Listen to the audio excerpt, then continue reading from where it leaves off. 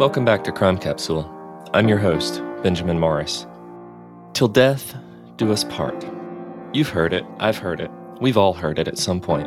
If you've ever tied the knot, you might have even said it yourself. But there's another phrase that you sometimes hear among couples who have been married a long time. Before my father passed away a few years ago, I even used to hear my mother say it, sometimes under her breath when she thought no one was listening. You know the one, not till death do us part, but murder before divorce. Most days I took it as a sign of marital affection, but sometimes I wasn't so sure. Natural causes was the entry on my father's death certificate, I'm relieved to say. But other husbands haven't always been so lucky. Continuing our series on prominent women in true crime history, today we're moving from the wild river counties of Arkansas up to the verdant farmland of rural Missouri, where we meet a lady whose family tree has a whole lot of broken branches broken by her own deadly hand. Here to tell us about this Black Widow killer is Victoria Love Cosner, the co-author, along with Lorelei Shannon, of Missouri's Murderous Matrons, Emma Heppermann and Bertha Gifford, published by the History Press. Vicki, thank you so much for joining us on Crime Capsule. It is such a pleasure to have you. Well, thank you guys for inviting me. This is fun. We love talking about our books. Before we get deep into the saga of Missouri's Murderous Matron, tell us a little bit about yourself. You have been fascinated with lost stories for years, haven't you? My background, I'm a public historian by trade. I've been in public history for 30 years. My mom wrote children's books, so I had that background. And when I was in high school, my mom took me with one of my health teachers and one of my mom's friends and an Arizona historian, and we went to a cemetery, and Marshall Trimble, the historian, started telling me stories, and we walked from gravestone to gravestone, and honestly, I just fell in love. I have worked in with cemetery history, restoration. My master's degree is in the cultural landscapes of cemeteries, why people do what they do, why they bury them, and that type of thing. And, then me and my little friend group, which includes Lorelei Shannon from high school, we've been friends since high school. We were a bit of on the dork side. So you had, you have the little sci-fi people, the horror people. Lorelei is a horror writer by trade. And that's just where we came about.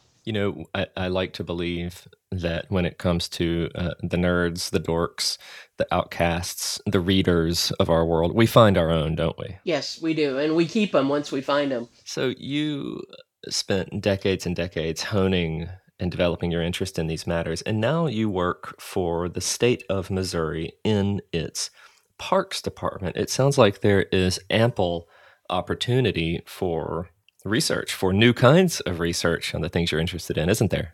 Yeah, Missouri State Parks and Sites has 92 sites, and it's kind of funny because the best I can figure after talking to staff, I've been with State Parks about 16 years, and there always seems to be a ghost story at almost every park, certainly every historic site, and they're not too excited if we talk about ghost stories, but paranormal tourism is huge right now. And there's a history behind why ghost stories exist in a particular place. There's always a backstory.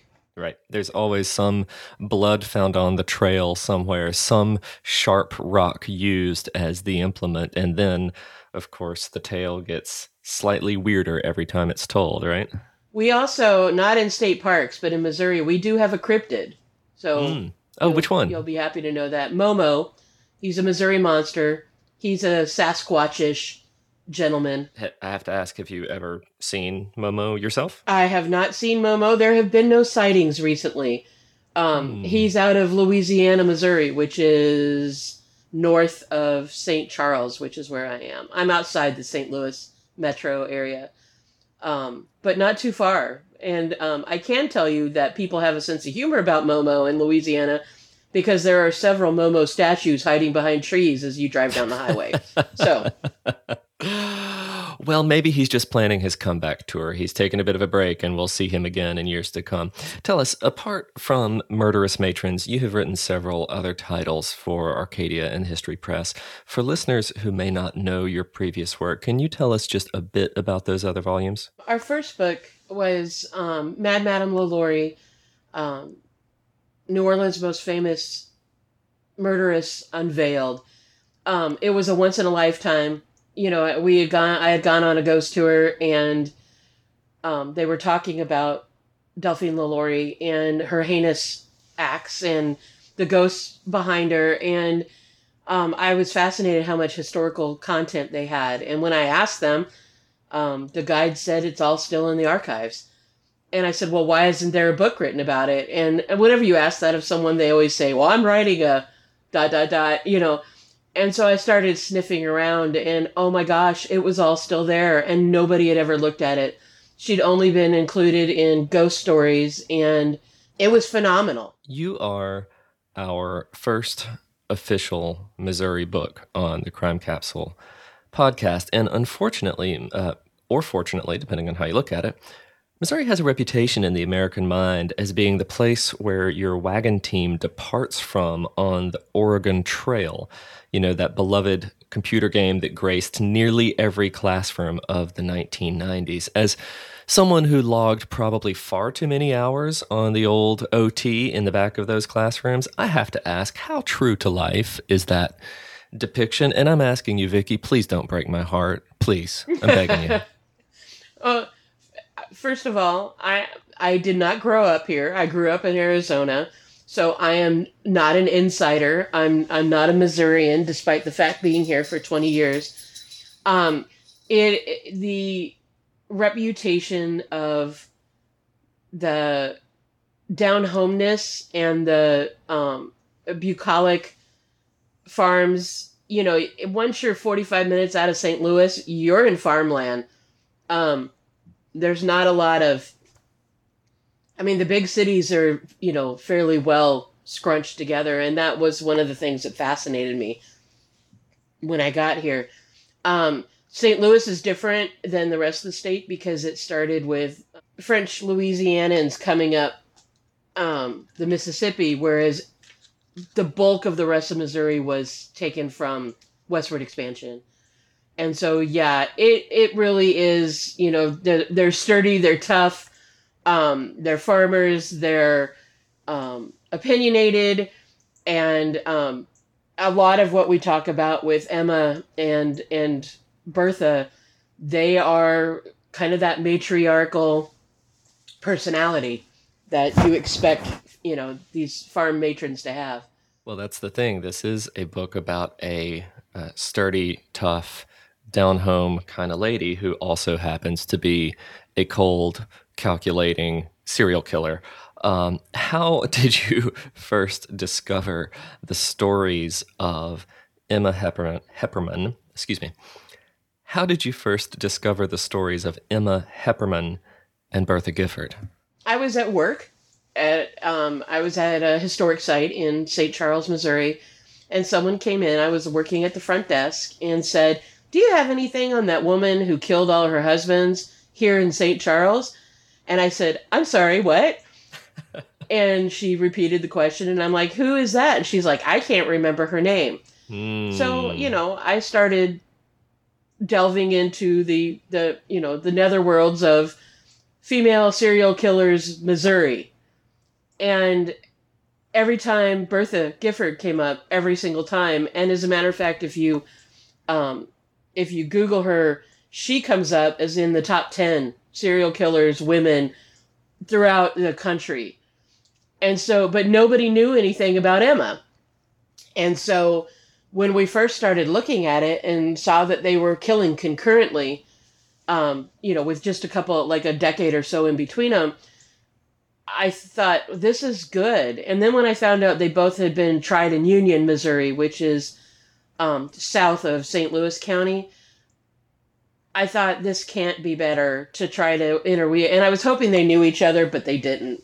At least not that we could find. But that's how I got onto Emma. And then, like, it was kind of like Madame LaLaurie. Everywhere you looked, you found things, but nobody had ever talked about her, and nobody had ever put that together. We generally don't like doing newer stories, and when I say newer, I mean 20th century. And Emma turned out to be one of the reasons why that is. Like, I couldn't get her death certificate until after the book was published, because she was too recent. The perils of a historian, I suppose.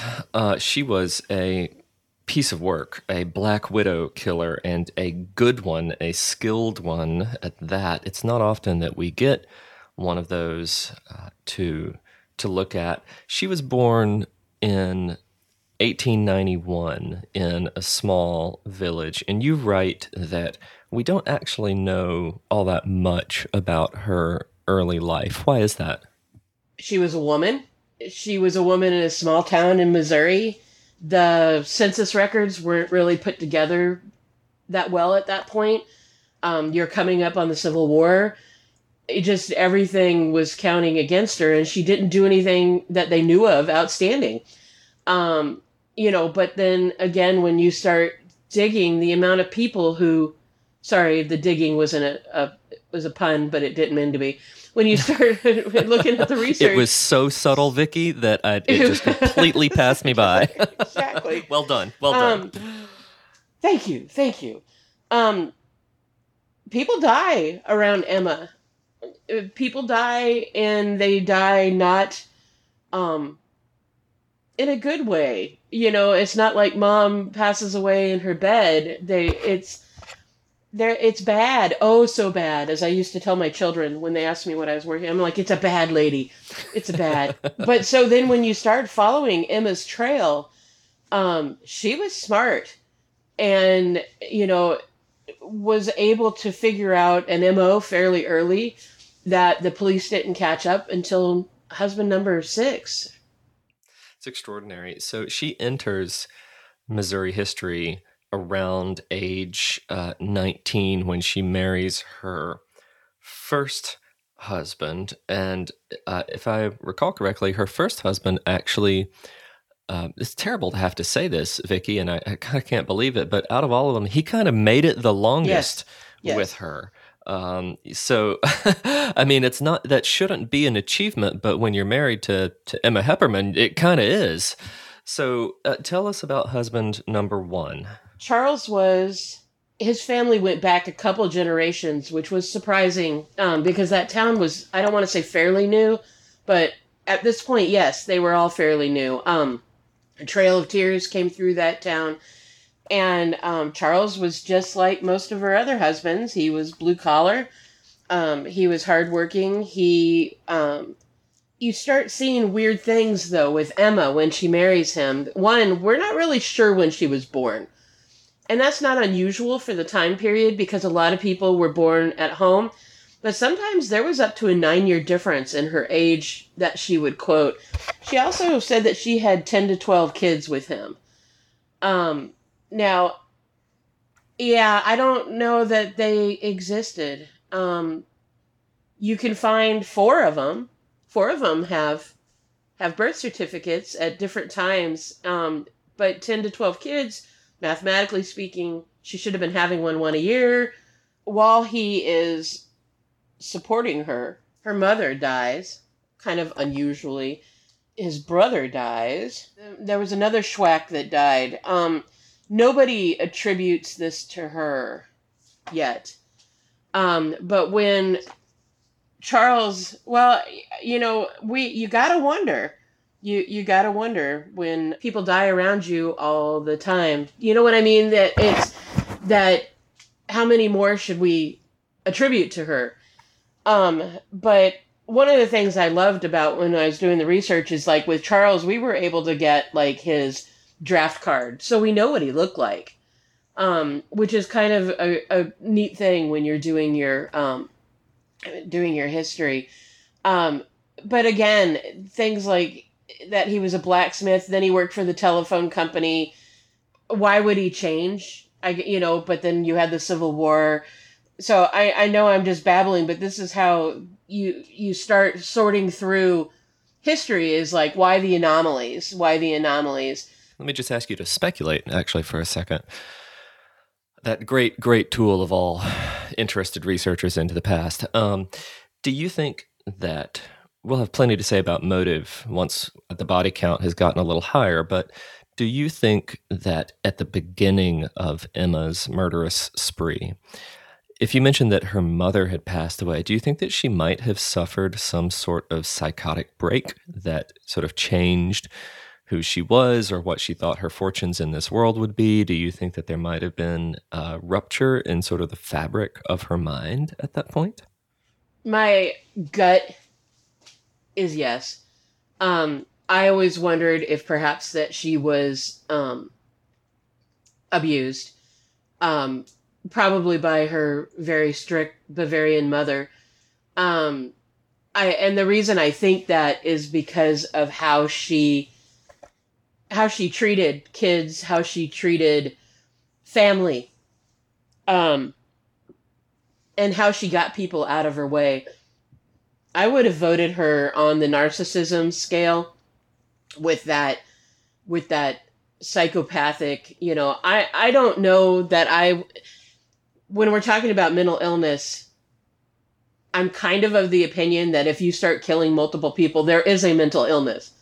Whether it was a break that made her not guilty by reason of insanity, I don't know. I don't think so, because she was methodical. And that had to be because of hatred, is the best I can figure. But honestly, Lorelai is better at doing the psychology than I am. But what I see is that she starts out with random killings. I don't think, like you said, her motive becomes very clear later on. But was she tired of Schwack and decided to get him out of the way? Why did her brother-in-law die mysteriously in St. Louis when she was there? That type of thing. And that sounds more methodical to me. But, abuse goes a long way in triggering things. And we may never know, we probably will never know with respect to her. So Charles makes it 15 years. He gets the gold medal as far as spousal longevity goes to Emma. And then how does he meet his end? He meets his end through, we have a running, I don't want to say joke, but it is kind of a joke about that, gastritis. And anytime anyone asks what either Emma or Bertha's, we're like, gastritis. And they're like, gastritis. And I'm like, yes. And then they'll say, well, what causes gastritis? And you're like, well, according to the coroner, everything causes gastritis. But he died of what they were calling, I'm trying to read dysentery with overheating as and that's actually on his birth certificate, as a contributing factor, which is basically, she claimed he was out working and ate something bad and then had these symptoms, and it's an arsenic poisoning, and we know that now, but back then they would have said, oh, gastritis, dysentery, happens all the time, type of thing. And I mean, look, it's what killed off all of my pioneers on the Oregon Trail, just, year after year after year. They would make it to Fort Hood or wherever, and then one by one, man, down they would go. I'm so sorry. That's just sad. Thanks. You're welcome. One of the things that I found interesting about Charles, though, is that there's no headstone for him, or there wasn't at the time. And we couldn't find it. We couldn't find his grave. We found Maud's grave. Why isn't there a headstone for him? And that reason didn't come up for us till later. My guess is because she left town and didn't mark his grave because she didn't care anymore. She took 2 or 3 of her daughters with her when she left there, and then she's out of Steelville and heading for bigger cities after Charles is dispatched. There's more fish in the lake. What can you say? So her second husband is a little bit more of a mystery compared to Charles. Why is her second husband a little harder to track down? There was no marriage license that we could find. Frank Lee is an incredibly common name. Unfortunately for me, there were literally like dozens of them in St. Louis. Before the book came out, I found nothing about Frank Lee. I didn't know why he was included in the story, because the story is always written like once, and then people keep referring back to where they found it. So a local historian or a blog or, and it was the same with Laurie. Everybody kept using the same story. She says that they divorced, but there is no divorce record. But again, if you're common law, you wouldn't have had that document. If you didn't get married, if you were whatever. But the thing that is bizarre about that is that she uses his last name on and off throughout the rest of her life. And I can't find him. And it was very angering for me. Most people put him as husband number 3. I suspected he was husband number 2 because of her use of the last name, but she also could have made him up. We count him as a victim because we can't find him, and and we're not going to go with the no body, no crime. But after the book came out, I had somebody come and show me a picture of a newspaper, and it was one of the new type of newspapers where they're reporting gossip, and there's a picture of Frank Lee in there. But again, there are hundreds of them, and he wasn't standing with Emma, if I remember correctly. I'll have to double check that for you. But there's no corroboration there. It's just sort of here you have a guy who, could be. Right. Yeah. And, maybe he was smart. Maybe he disappeared on purpose. But so he was a tough one. That actually put my deadline back because I couldn't find him. And it makes me cranky when I can't. I'm not trying to reopen old wounds, Vicky. I promise you. There's no re-traumatizing here at Crime Capsule. Now, who is next? Who is next on the chopping block? Joseph Bremer, which, again, nice blue-collar guy. Had kids. Kids had grown up. Wife had died. She actually died during the 1918 flu epidemic, which nobody, either Bertha or Emma, used as an excuse, was the Spanish flu as a means of death or sickness in their family. I thought that was interesting because a lot of people died of that. The reason why I like Frank so much is because she abandoned him after she had him cremated. His remains are still at Valhalla Cemetery. I was able to go see them. I went to visit Frank. They didn't know that he was a murder victim. Interesting that they would be unaware of. Well, maybe they don't keep records for that sort of thing. Who knows? Well, because she brought him in. She was the person who brought him in. And, if the wife says that he died of gastritis, they don't care. They're just there to do the final wishes of the people. One of the things that this really put Emma into perspective for me is in his obituary, she wrote, he was dearly beloved by his wife, Emma.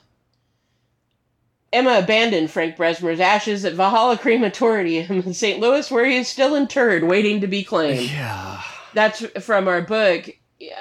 She just dumped him and took off. She never came back after they did. And they don't, I called and they had a little bit of a sense of humor. And when you deal with dark history, you kind of have to. But I asked if they had a lost and found, and they hung up on me. And so then I waited a couple days and I called back and was nice about it. And Frank's still there. So again, blue collar. He was, I don't know what a stationary engineer in a brewery is, but I got that he did was mechanical, that he did mechanical stuff. And, here in St. Louis, we do have our breweries. His official cause of death was hemorrhage due to ruptured lesion. There's a word we can't read, and part of stomach wall from falling from a ladder at residence. Emma was the informant, and that means that she he died before she reported the accident. Ah. She was quoted as saying, "He suffered a good deal after the fall, and the injury eventually brought on his death." So we really can't trust her at all, can Not we? really. No. And that old stomach death by falling from a ladder it was It gets you every a time. little iffy. Yeah. Yep. Spectacular. That's why they put those warning labels on the sides of extension ladders nowadays. Probably. I have 2 in my backyard, and you have to read the fine print really carefully to see how much risk you entail of, stomach Yes. injury when you're on one of those. Happens all the time. The lawsuits are a nightmare. Okay, number 4. Husband number 4. Where are we now? This one was challenging because he was buried in Sligo after she dispatched him. And it took us a while to figure out where they were. He was in Union in 1910. 1920, he's in Dent County. But it turns out that he worked for the railroad. And once we figured that out, it was a lot easier to trace him. So they got married in Cuba, and Cuba's in Crawford County here in the old Missouri. And it eventually will be part of the Route 66.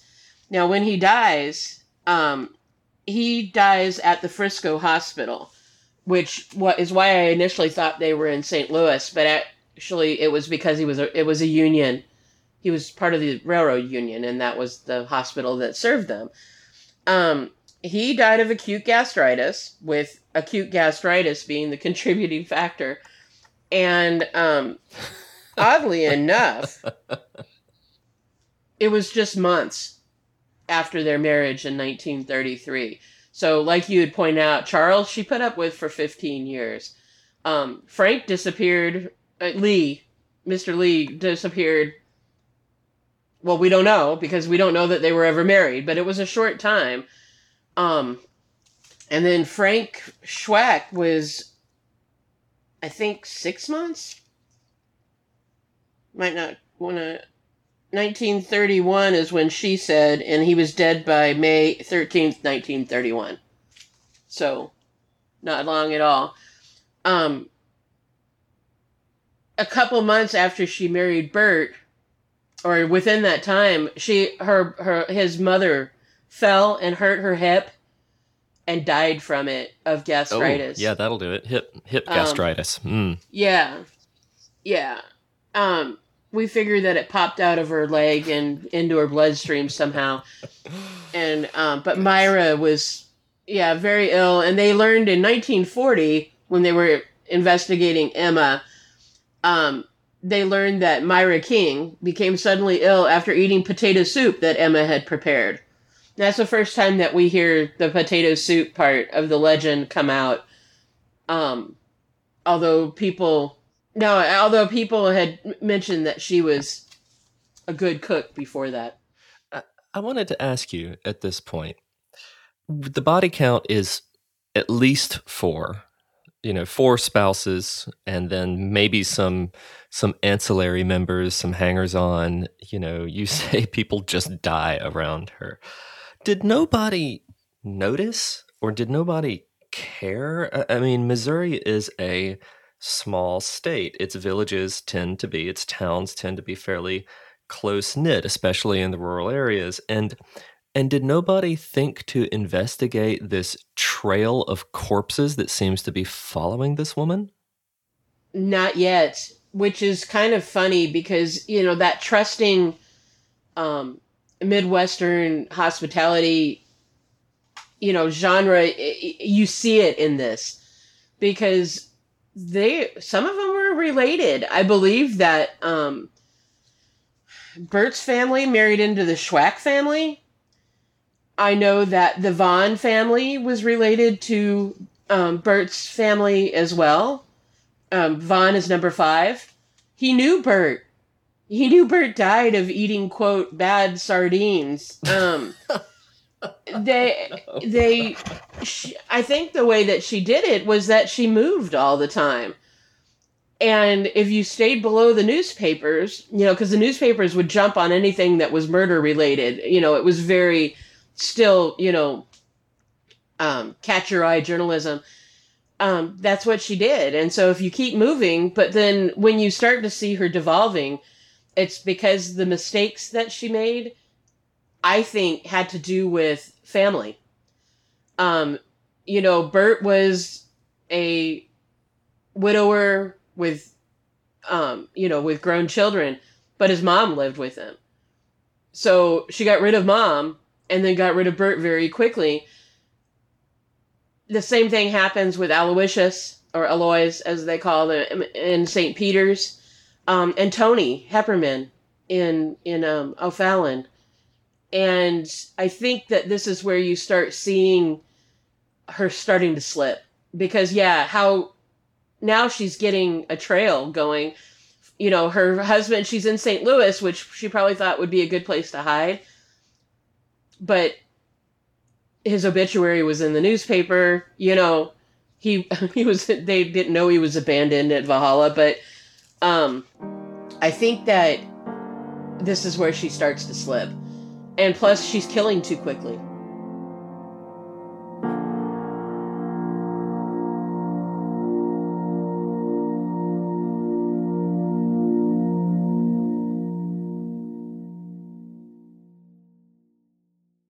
Hello, this is Dr. Grande, the host of True Crime Psychology and Personality. On my podcast, I explore and explain the pathology behind some of the most horrendous crimes and those who commit them. We discuss topics like narcissism, psychopathy, sociopathy, and antisocial personality disorder from a scientifically informed perspective. What is a narcissist? How do you spot a sociopath? What signs can you look for to protect yourself from these dangerous personalities? It's not just about the stories, but also the science and psychology behind them. So if you're interested in true crime or mental health, I'd encourage you to give my show a listen wherever you get podcasts.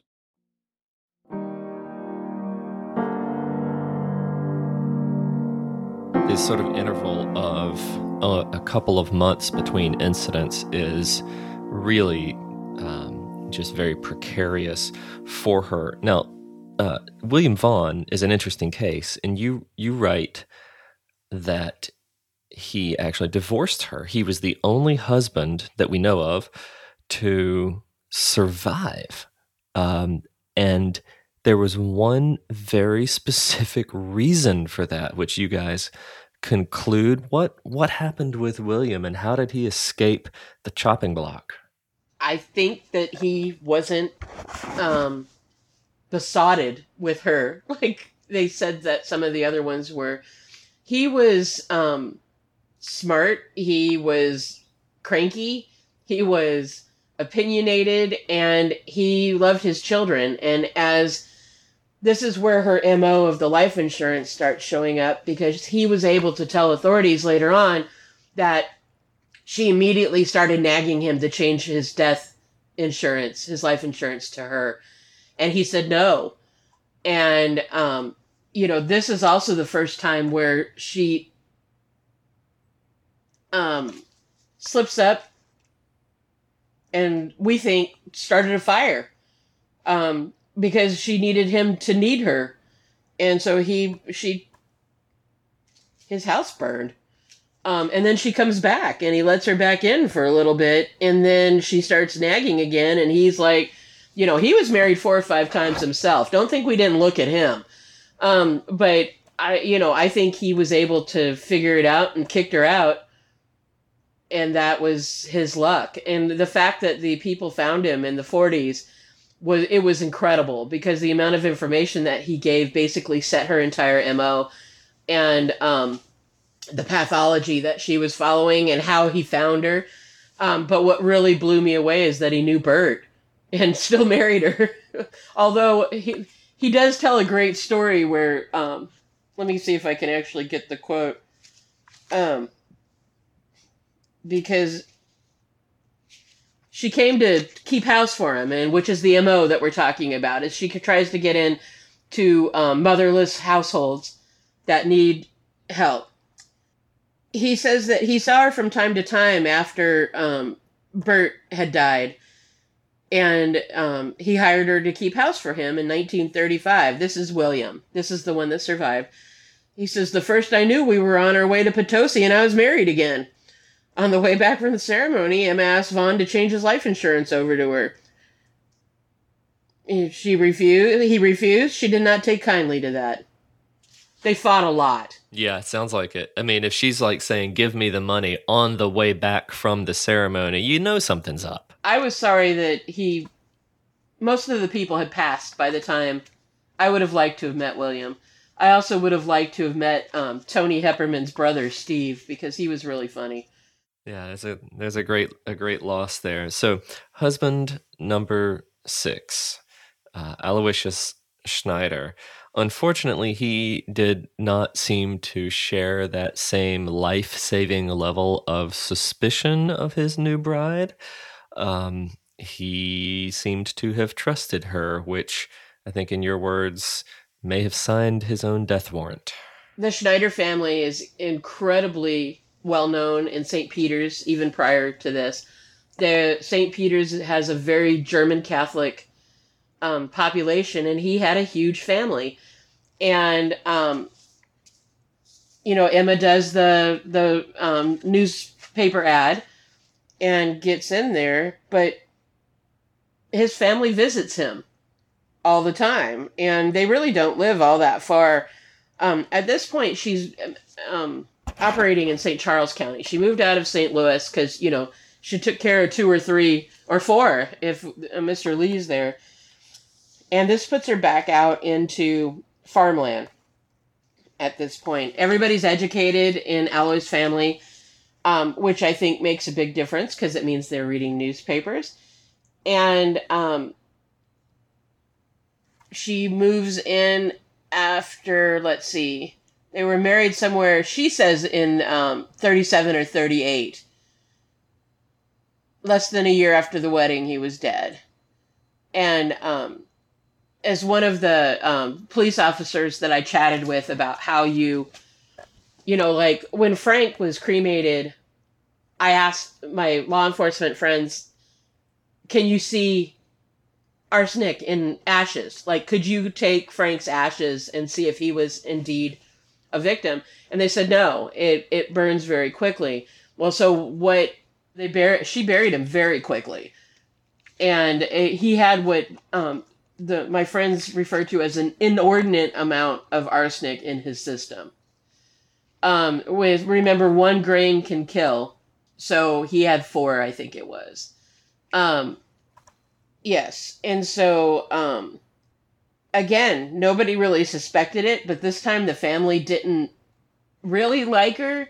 They weren't pushy about it. They were just, I guess passive aggressive is the fun word that they would use now. But one of my favorites was in his obituary, which Emma did not write. Emma referred to as just his wife, and then all of the kids and their family are listed by name. Oh, interesting.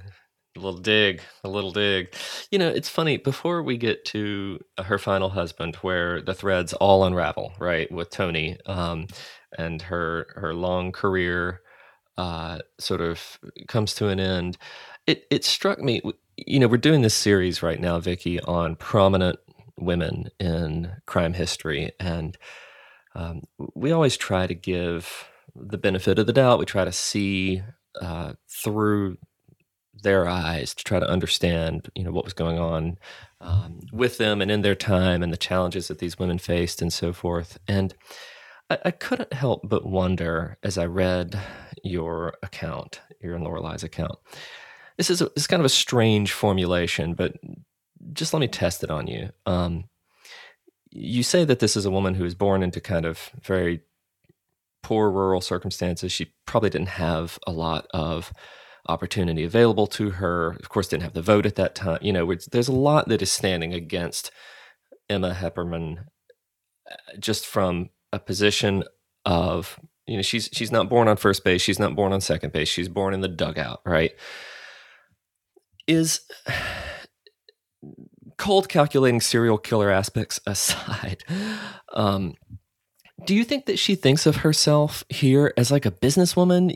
It's like there's this kind of gross analogy between almost like the real estate market, right? Like she buys a husband and then sells them, liquidates them for assets so that she can do it again, because that's the only way she knows how to survive. This is actually her business, is taking advantage of these men and taking their resources and then having to do it again because that's really all that's available to her. Now, I know that sounds funny, and I think it sounds funny, but I'm trying to understand what's going on in her mind if she didn't have the opportunity to work or something like that. You know what I mean?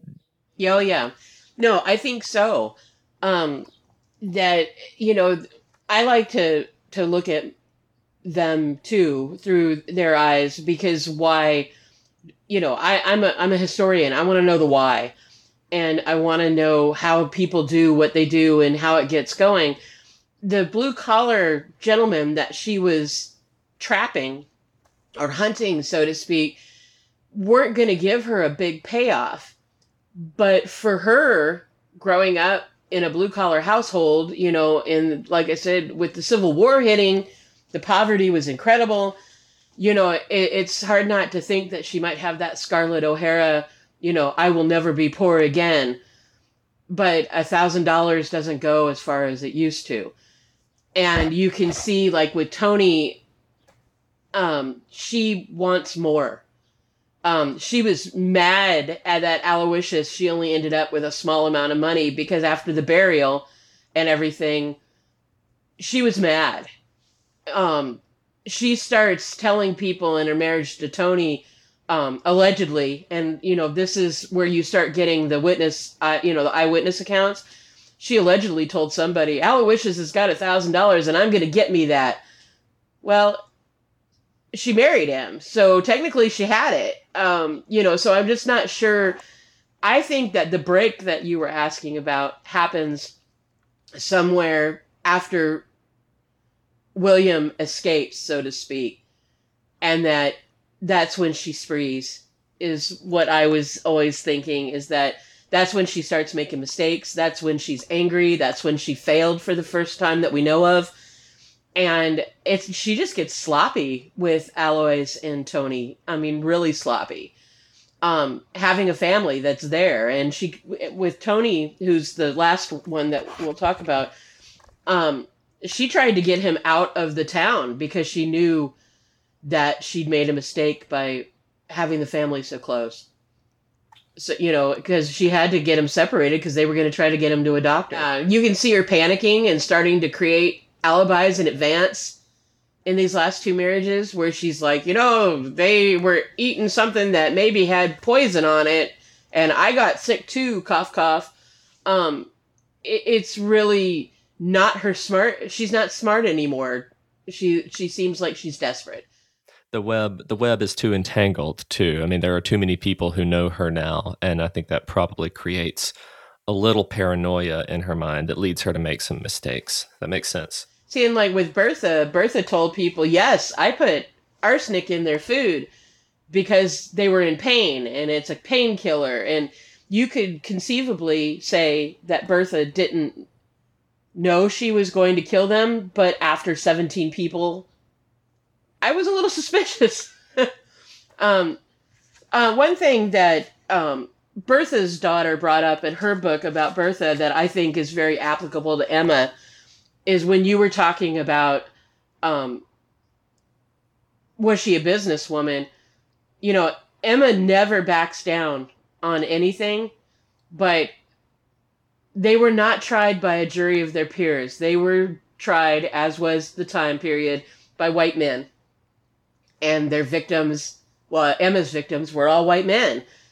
And, that can't have been a fair trial. They did move her out of St. Charles County eventually to put her in Union because of that fair trial in the papers. But she still had an all-male jury. And, you can see yourself having your wife try to spike your potato soup. That's a hard thing to not get a little cranky over, especially as she was foul when she was there. On trial, she was showing her little her bitterness side. But so pull the thread for us that unravels the whole garment. Why with Tony did it all come crashing down? Because Tony had kids and family who cared immensely, and I think that the big turning point was that she tried to poison Tony's daughter, Ethel. So once Ethel started failing, and Ethel's sister, is it Lucien? Hold on. Isabel, I think. Yeah, Isabel is an older sister. She sees that Ethel is not doing well and talks to Ethel, and Ethel tells her stories about what her stepmother is doing. And Tony starts getting sick almost immediately, so they're both starting to fail, and Emma starts like calling the police on fake things, and she's setting up alibis, and when she finally takes Tony away from the farmhouse, Isabel gets Ethel and saves her life. And then the big one is Tony had a very, very close brother named Steve. And Steve lived with them briefly and then moved out because she was such a hag? Is that a good word? I wasn't going to say it. And I remember I told you I would have liked to have met Steve. It was because during the trial, he said, she threatened to kill me 2 or 3 times, and I thought she was just kidding at first. But then when Tony got sick, I started thinking that perhaps it was, it was on purpose.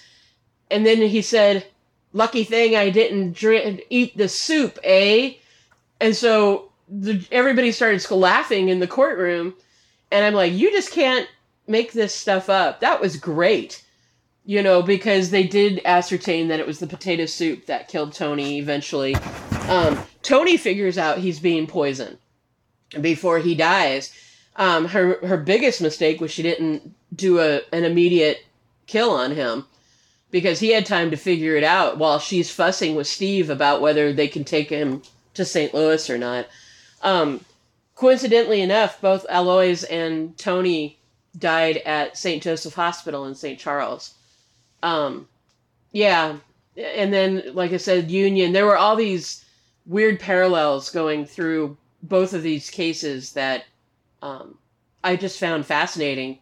But at that point, they dig up Alois. Oh, go ahead. Oh, wow. Oh, wow. Okay, so what did they find when they dig him up? Well, what was neat is I got to talk to several of the students that were there looking out their classroom window when they started digging Mr. Schneider up.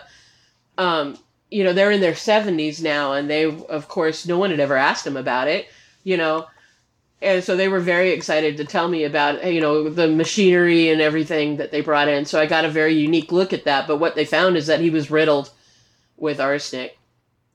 And we're always asked why why she was only tried for 2 people. And it's because you can make a better case in poisonings. Poisonings aren't smoking guns. Even though you say, the poison was in them, they could have licked the fly paper, which is what she said somebody did. They could have done lots of things. So you have to take a jump, a leap that someone would be so evil. We didn't really talk about how horrible this death is. Arsenic poisoning is horrible, and throwing up and dysentery and extremely painful. And for both of these women to just sit and watch it, and then to be aware enough to monitor how much was going in to make sure that the death wasn't going to be overly suspicious, like Alois was. She still had some of her facilities with her, despite the fact that you could see she was devolving at this point. The court transcript, the transcript from the trial is fascinating because it's still available. Anyone can search for it and read it. They describe in detail how she would soak the fly paper in water to transfer the arsenic, which was soluble in water, and then add that to whatever ingredients she might have been cooking. The whole thing is just so methodical, and you realize every bit of it was premeditated from the very beginning. It's kind of a lot to take in when you get into the detail of this case, isn't it, it Vicki? is. And then when you look at like the shots, the photography from the trial and her mugshots, she looks like a grandma. It cracked me up because both of those women wore pearls to their trial. They didn't have women to watch them. Like when they were in the sheriff's office, the sheriff's wife had to take them home to keep, because they couldn't have a man, doing that. They'd never dealt with women. And it is hard to take in, especially when you look at Emma and you see a grandma. But it's really funny because Emma made herself look older than she was, or that 10 years had finally caught up with her that we don't know when she was born, because she kept changing her name, she kept changing her age. But yeah, she stood through the whole trial, mocking people, mocking witnesses. That also is hard to stomach, and again, sorry about the pun. I think Sure. that It's all right. that's why that she wasn't found guilty, not guilty by insanity or guilty, I don't think they thought that she was insane because of the methodicalness of everything. So let me ask you just a few questions about the aftermaths of this particular case. She is sentenced to life imprisonment in 1940. The war is on by this point, and in Europe at least. America has not yet entered, but we're watching the war overseas. But back home in this courthouse, she's sentenced to life. Did she have anyone that she could rely on at this point once she entered her term in the penitentiary? You mentioned that she had some daughters, but was there anyone who was able to, I don't know, sort of speak on her behalf or try to take care of her or just kind of respond to her conviction? Yeah, no. Two of her daughters were still speaking to her at the conviction. She sent them letters, evidently, and I've never been able to find, anyone who had one of the letters. So she alienated them because she would be haranguing them for letting her go to jail. She was put in Rennes prison, which is a women's facility, and stayed for a while. The aftermath is really kind of interesting because I couldn't write it. I had a book deadline, and the death certificate didn't come out until it was 2 days after the book came out. It was really funny. I was like, dang it. But what the death certificate was able to do for us is tell the whole end of her story. From that death certificate, I found out how she died. They had let her go in October of 1968, and with the assumption that she was dying, because they had moved her to an insane asylum, which was really funny, ironic in a history way, because she was put in one that is for people less well, is how they phrase it. But Bertha was put in for one that was also for lesser, and they let Bertha work in the kitchen. They also let Emma work in the kitchen. Oh, wow. And we're like, I don't think I would have done that, but that's okay. No, ma'am. I don't think so. In 1968, they let people out of the insane asylum in a large number because they were overcrowded, and this was when the move to making mental health institutions more humane came in. So they took people who were at no risk to anybody and let them go with no money, with nothing, just basically a couple of dresses or whatever. So Emma ends up in a halfway house up in Kirksville and dies within a couple of months. And then they bring her back to Fulton because the halfway house was affiliated with the hospital, the insane asylum hospital that she was in. And she's buried there in Fulton with no headstone. And so, again, remember I have my cemetery background. I had to know where she was buried. So, and it was a government burial. And so I found her. The maintenance men in the cemeteries always know where everybody is, and she is unmarked. And I don't know if that's because she had no family, but like in the cemeteries that are connected to the hospitals, they have little tiny rock markers. Emma's was completely unmarked. And, we had a theory, or have a theory, that people who are serial killers, they don't mark their graves as often because they don't want them dug up by the angry family. Or some macabre person. But she is buried in Fulton. And, died of cancer. Oh, not gastritis. Nope, not gastritis. Here at Crime Capsule, we love a good sleuthing. Everyone loves a police procedural, but we really like the detective aspects. You had to do a lot of piecing together this story from so many different sources. What was most useful to you as you tried to follow Emma's trail? Ancestry. Ancestry.com, they are so good now. When I was looking up LaLaurie, which I guess was about 10 years ago, it wasn't very helpful, and I was still having to do a lot of initial primary research. But because they were so late in the time period, they were 20th century, there was a lot more documentation. And once you start pulling the documentation, you can trace her evolution and where she was a lot better than trying to do it through like firsthand accounts from the family, because oral histories aren't always that great, and granted, people who did the censuses, they didn't really care about their job. They were just making things up sometimes, but at least they got a name that gives you an idea of where she was. After that, there was a blog, Miss Andre. What I would just put in my book.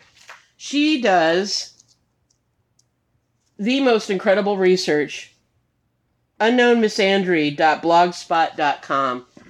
She does all serial killers all the time.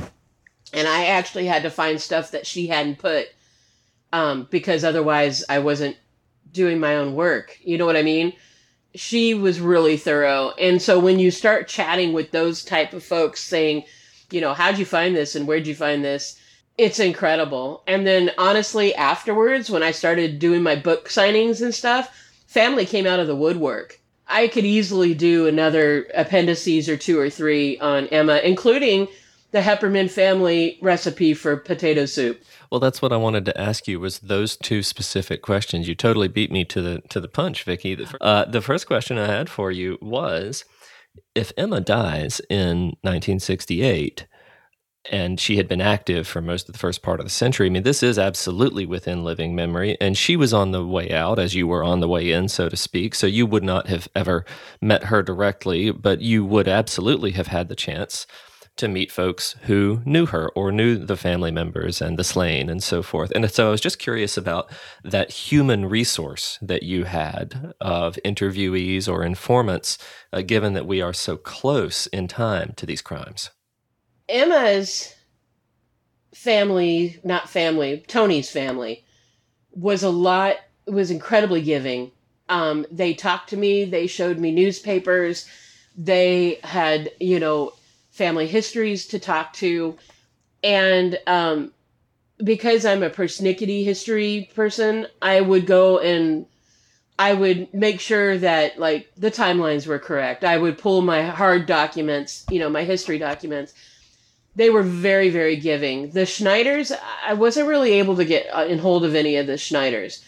And that's when I found the kids that had seen the exhumation, because I was trying to find the Schneiders through their parish. They married into some of the most influential families in St. Charles, but they were reticent to talk about it.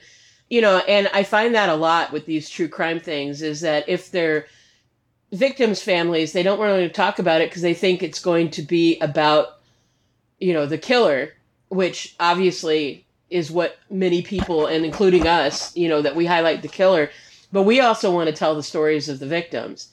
And you can't really convince anybody of that except by proving it.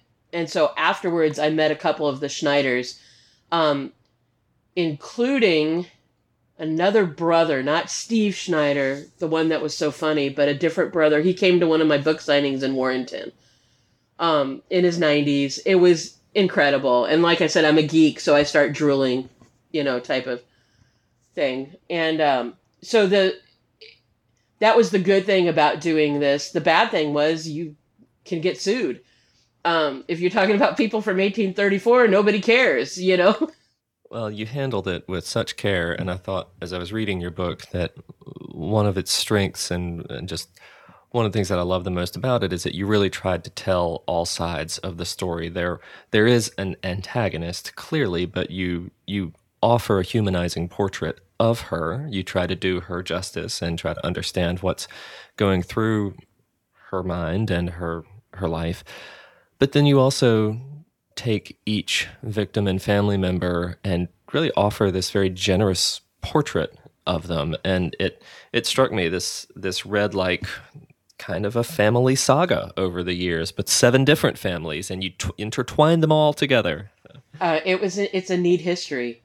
It really is. And for someone like me that does primarily 19th century history, this was outside my comfort zone, and it was so neat, to show up at places and talk to the family.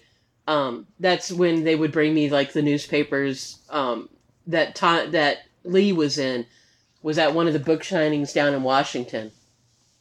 And, then like I said, up in St. Charles County, people were coming to my work to chat with me after it came out. You don't get that, with I joke about New Orleans because, I think I told you it was like someone at every book signing in New Orleans on LaLaurie asked me, "Why'd you write this book? You're not from here." And my pithy answer was, "Why didn't you? Because it's all here." The only thing that I regret about LaLaurie is that I couldn't get the names of the slaves because I didn't have time to sit for 7 months and go through birth records because they weren't online. There was a woman that published shortly after us that did have the names of the slaves, and I'm very grateful that they got named and they got a face. And well, let me ask you just one last question, Vicki, and we really appreciate your taking some time for us. Every single reader of your book has access to the most important piece of information of all, and yet our listeners here today, they are probably on the edge of their seats wondering, where did you find the recipe for the potato soup? We made it up. No. No, say it ain't so. Actually, there is a Heppermann cookbook that we were able to access at one point. And it was just like any other potato soup recipe. I don't know why she was renowned for it, but it was really funny because we were just going to make it up. And then, the final hour, somebody came through and said, but we don't even know if that was Emma's. It just came from the family, which we thought was kind of cool. So, it was, we couldn't get the biscuit recipe for Bertha either. But we used a recipe that was time appropriate, and So I'm sorry, everyone. I think they will probably forgive you, as captivating a story as you have told. I mean, there is a lesson to be learned that when you visit Missouri, watch your waistline. I've had the gooey butter cake, and the gooey butter cake is some formidable stuff. I'm not sure I could survive multiple doses or multiple helpings. Yes. Excuse me. We are renowned for our junk food. Just like Philadelphia, toasted Ravs, you got to watch out. It's delicious. Yeah. Oh, and the German cooks, that big hearty farm food. Yes, we're all thick. Absolutely. You could raise a barn on a single breakfast. I mean, go for it, right? Exactly. Vicki, thank you so much for joining us. This has been such a pleasure to have you. We hope very much to have side B of the album one day soon, where we can hear more about your other murderous matron, Bertha Gifford. She sounds like another piece of work, but for now, you have been so gracious to share this story, and we are so grateful. Thank you. Well, thanks for reaching out, you guys. Thanks for listening. Our guest has been Victoria Love Cosner, co-author with Lorelei Shannon of Missouri's Murderous Matrons, Emma Heppermann, and Bertha Gifford. Available from arcadiapublishing.com. Crime Capsule is a production of Evergreen Podcasts in partnership with Arcadia Publishing and the History Press, and is a member of the Killer Podcasts Network. A special thanks to our producer Bill Huffman, audio engineer Ian Douglas, production director Bridget Coyne, and our executive producers Michael D'Aloia and Gerardo Orlando. I'm your host, Benjamin Morris. To find out more about Crime Capsule and our dozens of other shows, visit us at evergreenpodcasts.com.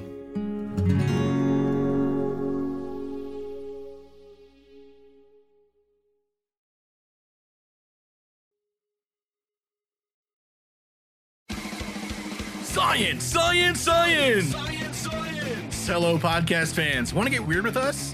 Come check out the Mad Scientist Podcast. We're a weekly show that looks at the history, philosophy, and hard facts behind your biggest paranormal questions. Did the government really pay for a psychic spy program? Yes! Is it true that surgery got its start in grave robbing?